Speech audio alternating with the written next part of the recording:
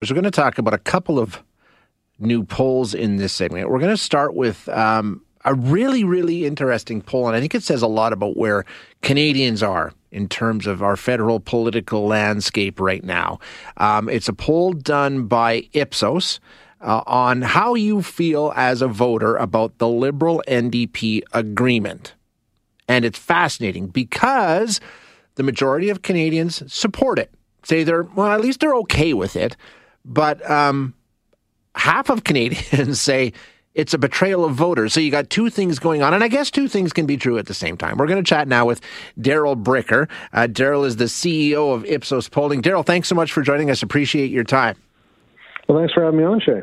Yeah, those headlines kind of jumped out at me. Okay, so 60% at least somewhat support this deal. But at the same time, half of voters say, yeah, but it's a betrayal of what we wanted to see from the parties that we voted for. I mean, the two don't really seem to go hand in hand, do they?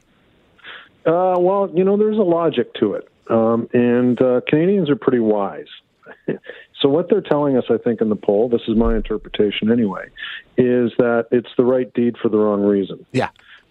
So basically what they're saying is the idea that we're going to have political stability over the space of the next 3.5 years is something that I'm prepared to support. But when you ask me what I think about how this reflects on the government's behavior and the two parties that are involved here, the NDP and the Liberal Party, with their motivations, I'm really concerned that what they've done is done something contrary to what the people who voted for them wanted them to do. So they have a problem with the parties and the leaders and their motivations, but the outcome of it is okay. Yeah, so the numbers are 60% saying, yeah, the outcome is okay, I can live with it. But like you say, 51% say the Liberals and the NDP actually betrayed the people who voted for them. And that breaks down very evenly among their supporters, right? Yeah, it does. So people who voted for both the NDP and the Liberals are divided on the question of whether or not this is the right thing to do. What about what they think about, the stability? I think we can all agree with that in some ways. We've had, I don't know if anybody's really anxious to get back into another election cycle in this country, but do they think it's going to work? Will it be effective? Will it benefit us, or is stability all they're looking for?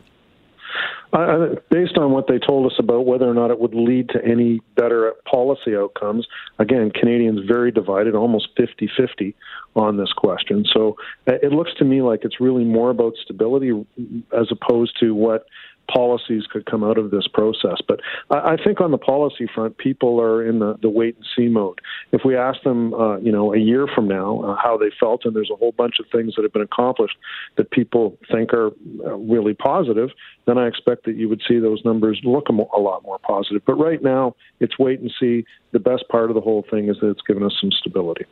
I was really interested in how NDP voters took a look at what their party was doing. And I think they're right. 6 in 10 Canadians say that this looks like the NDP has abandoned any hopes of actually forming majority government on their own. So they're going to make the best of the situation they're in. But that's not a good look for the NDP. Did that surprise you?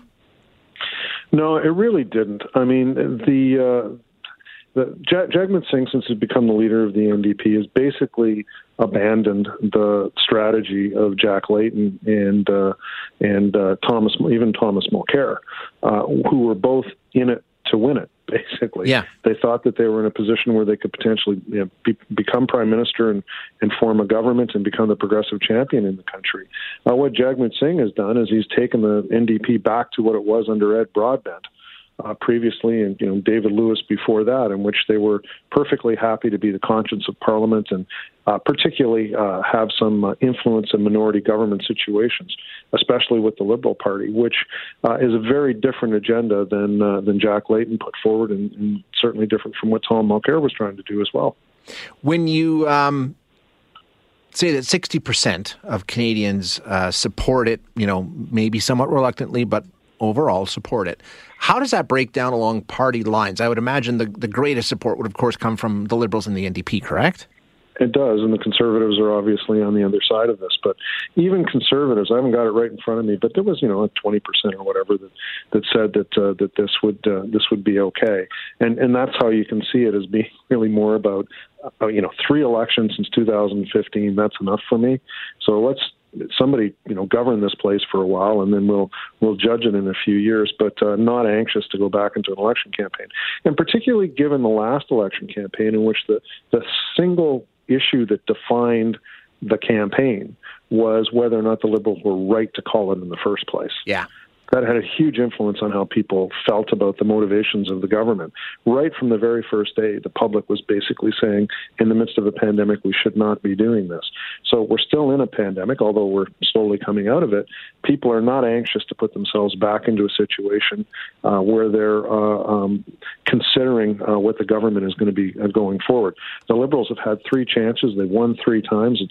It's pretty clearly a situation in which Canadians aren't prepared to really contemplate a different government at the moment, so they might as well dig in and start to govern. Yeah, I think you're right. I think just having some stability and not being into another election campaign is something that I think most Canadians are willing to say is probably for the benefit of all of us. Darryl, always interesting. Thanks so much for joining us. I appreciate it. Thanks for having me on, Shay. You bet. That's Darryl Bricker, who is the CEO of Ipsos Polling, breaking down the numbers. And I just pulled up the actual poll results here in terms of how it breaks down along party lines, who supports it and who doesn't. The Deal, as we said, has the strongest support among Liberal and NDP supporters, about 90% support in those camps. Green, 75% of Green voters say they support this move, drops to 46% when you talk to supporters of the Bloc. And when you get to Conservatives in Canada, it drops down to about 25%. So that's kind of interesting in a way, that 25% of Conservatives in Canada say they're okay with this deal. I wonder what that's about. I mean, is it a recognition of that's how parliamentary democracy works sometimes? I mean, that's something that, Conservatives, a lever they could pull if they were in a position to do so. I mean, it's sort of something that's seen in other places quite often. Or is it just, we need this stability right now? And if you're a Conservative, part of the thinking is we don't have a leader, right? So the more time we can have before the next election might actually benefit us. And if this provides a little stability, we're willing to hold our nose and reluctantly support it for that reason alone.